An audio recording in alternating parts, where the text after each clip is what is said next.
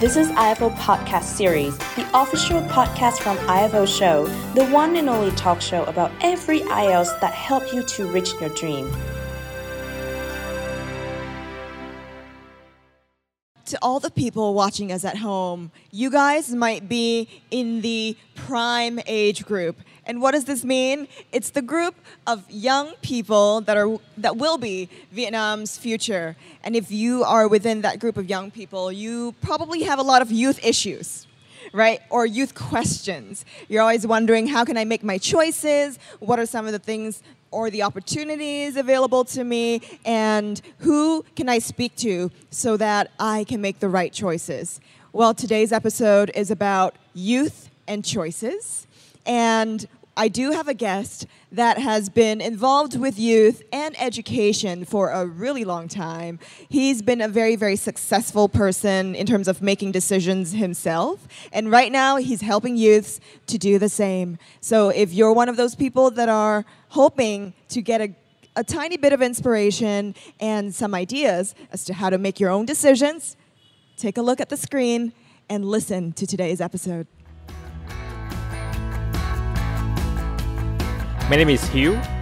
I study at UCLA, Stanford, and then University of Pennsylvania, the three leading schools in US. So I come back in Vietnam a few years ago, and I started my startup journey.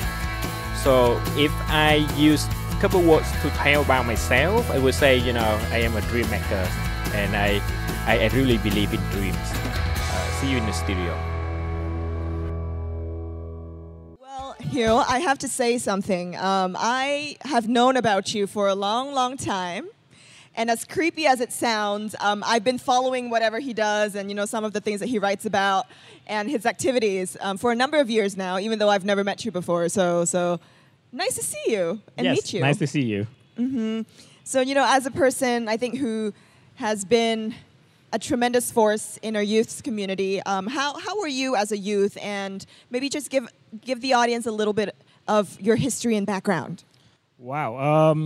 So I would say that, when I was young, I was a normal kid. Very normal. I love playing soccer. I like to spend, time with my friend rather than in classroom. I actually don't have any, significant academic achievement at all. But then I guess the only thing that, make my childhood, special was that I have a great support from my family. And whenever I say something crazy, they always say, okay, just do it. Just figure out some way to do it. And then that's how things happen in my past. And somehow it led to, some small wins and then another small win and then big wins. And then somehow, I got a chance to go overseas to study, and it opened up my eyes. So I learned a lot over there. Now, one of the things that you currently do is you're very involved in education. And we talked a little bit backstage, and you said you were trained to be a financial consultant. And education is not something that financial consultants often engage in, right? So how did your journey to education come about? Yeah, so when I did my bachelor, I decided to do math and economics because that's something that I'm good at, And then it seems to be a safe choice. And then so when I graduate, okay, fine. Let's look at what my friends doing. And then most of them, jump to the financial world and make a lot of money. So I say, okay, that's the career that I'm gonna pick. So I did 2 years in US for one of the largest banks over there. I came back to Vietnam. I worked as a financial consultant for a few years. But then one day, I remember it was a summer day in 2011. So I came back to my old neighborhood, somewhere in Gò Vấp district in Ho Chi Minh City. So back then, I usually, came to that playground, play soccer with my friends.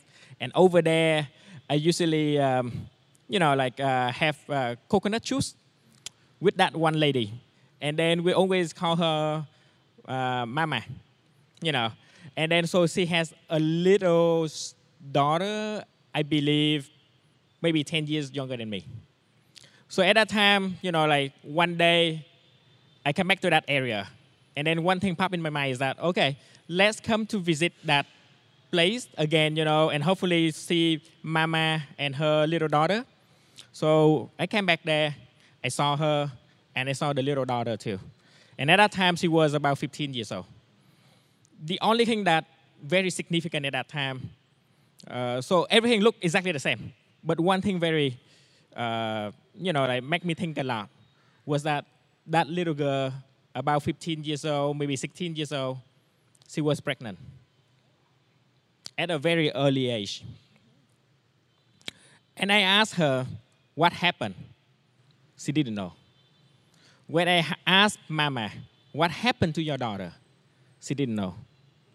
And what even worse is that I asked, okay, so what do you plan for the future? They didn't know either. So they have no plan. The girl never went to school. The girl never learned sex education before. She never learned how to protect herself. She never learned what happened to herself, you know. She just know that something happened. And that made me think a lot. And I say, okay, look, this is Ho Chi Minh City, the largest city of Vietnam, and things happen right here. So what happened to the rural areas? What happened to thousands and thousands of students out there? And then so I came back to my office in one of the tallest buildings of Ho Chi Minh City at that time. And then I sat in my office and I think, okay, properly, finance is something that gives me a lot of money, but it did not fulfill my life. So let's do something else. And that's how I got started in my education journey.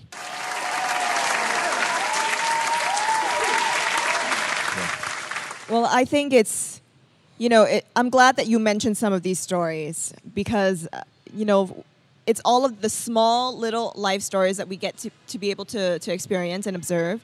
And it will actually, if we're thinking hardly enough about all of these things that we see, it can create a lot of changes to the way that we perceive the world and the way we perceive our cause. Now, so you graduated at a very top U.S. university, and you came back to Vietnam, and then you decided to continue your education and come back to Vietnam. A lot of people will say, why come back to Vietnam? What is it about this country that makes you want to come back? So surprisingly, when I was still debating whether I should come back or not, one of my American professors encouraged me to come back. And I still remember this is what he said to me. So he asked me, okay, what do you want to do in your life? I say, okay, I don't know. I finished my business school here. I learned a lot about the business world. I probably going to find a job. And then he said, okay. I also remember I asked him one more question.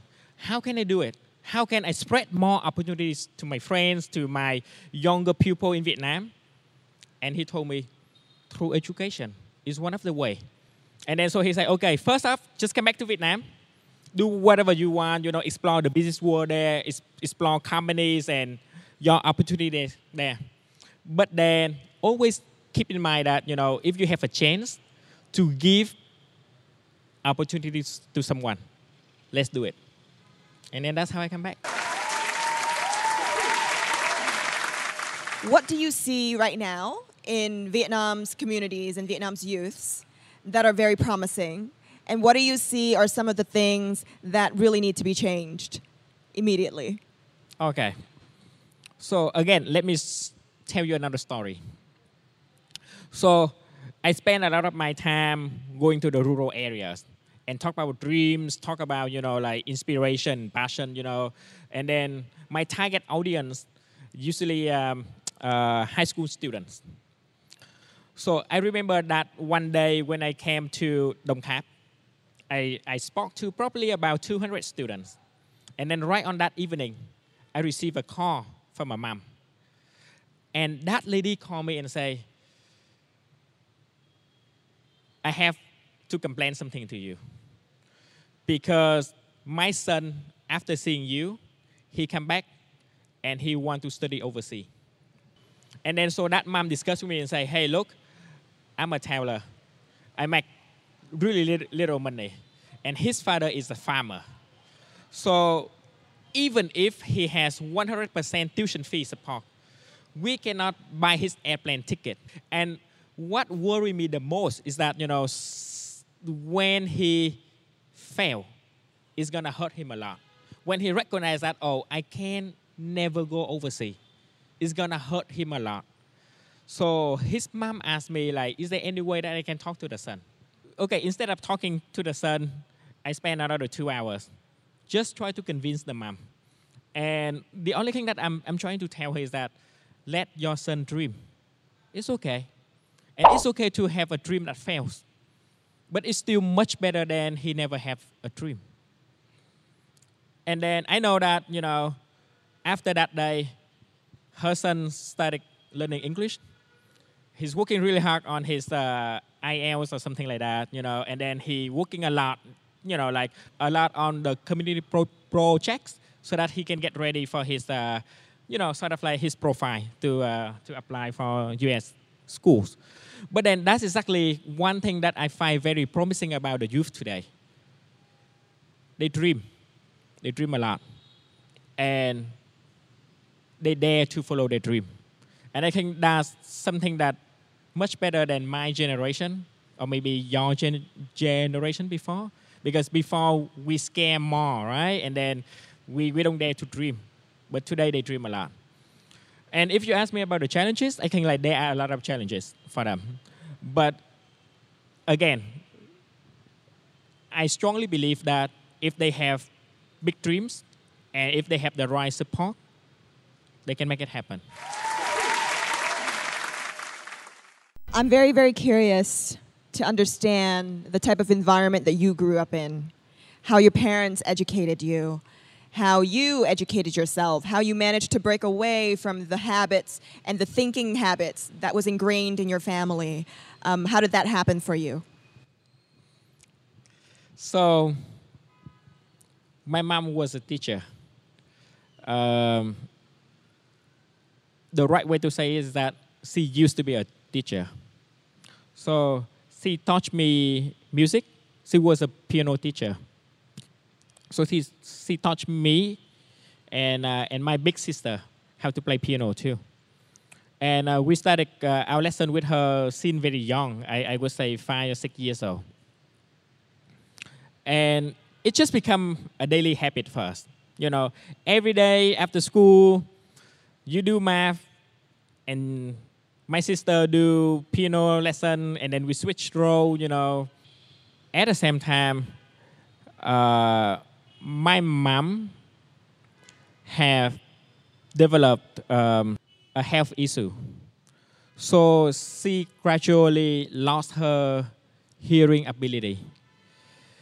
And by her age of 32, she completely lost her hearing ability. So she became a deaf person. And that is something, like happened to my great-grandmother and then grandmother and all my aunts and also my mom. So I guess that's something that we couldn't find. And then so when it was about 11 or 12 years old, my mom completely lost her hearing ability, but she never told us. So she even pretended that she was normal. So she was still teaching me playing piano. But obviously, she couldn't hear what I play. And then she changed the way that she taught me. So back then, like she listened to me, she say, oh, you play this one wrong, or that is not beautiful yet, Now she just sat back and then look at my bodies, and say, okay, you have to keep your back straight, you have to keep your chin up and things like that, So at that time, I just thought, oh, so mom, she changed her teaching style. Maybe because I play very well now, so she just focused on how I perform. But I never know that, at that time, she became a deaf person. Until a few years after that, there was one day, I still remember that at that time I was 9th grade. I saw her wearing her hearing device. And I asked, what is that? She said, that thing helped me hear something. And then at that time, I recognized that she was deaf. I also recognized that she has been deaf for 3 or 4 years. And what shocked me the most is that she always kept a very positive attitude. She never cried about it. She never complained. And she just tried to stay as happy as she used to be. She just tried to do everything exactly like how she used to do before. So that actually changed a lot of things in my life. After that, I learned a lot about the deaf community. I learned how to take care of my own. The day that I decided I want to go study abroad and I won a scholarship to go overseas, I still remember this is exactly what she told me. So she told me that, hey son, you're about to stay far away from family. You have to keep in mind that there will be a lot of challenges in your life. And there will be some challenge that you could not overcome. But it's okay. It's okay to fail. It's okay to have some challenge that you cannot win it. That's fine. Just stay happy. Just stay positive and move on. And so I guess that's a very, very valuable advice from my mom. And that's how, I just keep moving on in my life. And then whatever I do, I just think about it. I always tell myself, okay, stay happy and stay positive and just do it.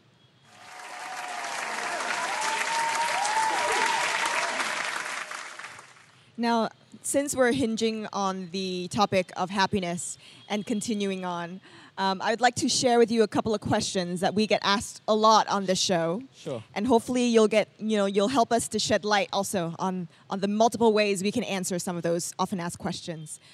So one of those questions is, I'm not exactly sure I'm passionate about something at this point in time in my life. Do I really need to find my passion, or do I just keep on looking and keep moving on? Wow. That's a huge question. So I have some students ask me that question too.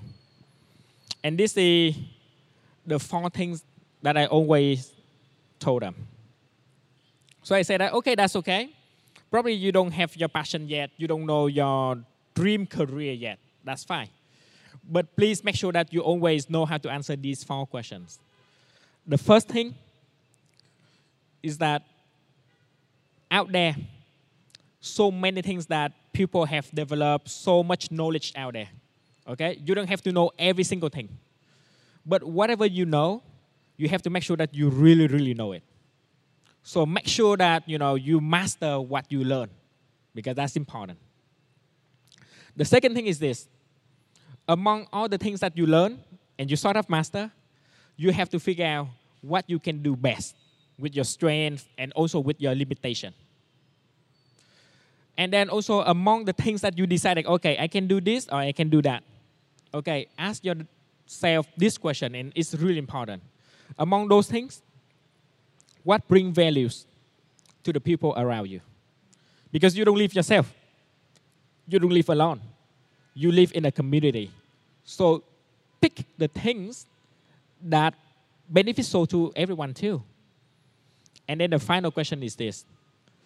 If you decided to do that thing, and you actually do it, when you go home after a long working day, do you smile? And do you want to continue another day just like this? Or is that too much for you? And you don't find happiness anymore? So as long as you answer those 4 questions clearly in your head, it's okay for you not to have your passion yet. Because I know that when you are young, you have a lot of choices, and then you can go find whatever, like the right passion for you. But at least every day, you ask yourself those questions and use that one as the navigator for yourself to move on. Wonderful. Let's see what other people in the audience, what kind of questions they have. I have a question for you. So can you tell me some soft skill importance that youngsters should have today? Okay, sure. I would say there are 3 soft skills that every single student should master. The first one is self-awareness. So you have to know yourself. You have to know what you're good at or what you're weak at, because that's really important for you later on in your life. The second thing is this. You have to know how to self-study, because once again, today the world is open. You can learn anything you want from the internet or from open sources, So it's very important for you to know what you want to study and know how to study it. So self-study is another soft skill that's very important for you. And then the last one is this, self-discipline. Because I've seen so many people, they have big dreams, they have beautiful dreams. They started their own journey, but they couldn't finish it just because they don't have the right motivation and the right discipline for themselves. So discipline yourself. Whenever you have a goal, you have to work really hard, no matter what the cost is, So try to fight for your dream and then put yourself in the right discipline to make it happen.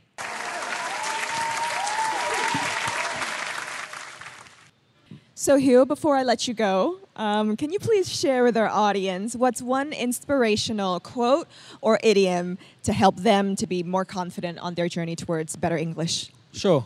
So this is something that I used to say to my little kids who study at my swimming program. So I always told them this: hey, just jump in and get wet, because there is no easy way for you to learn swimming. So just do it.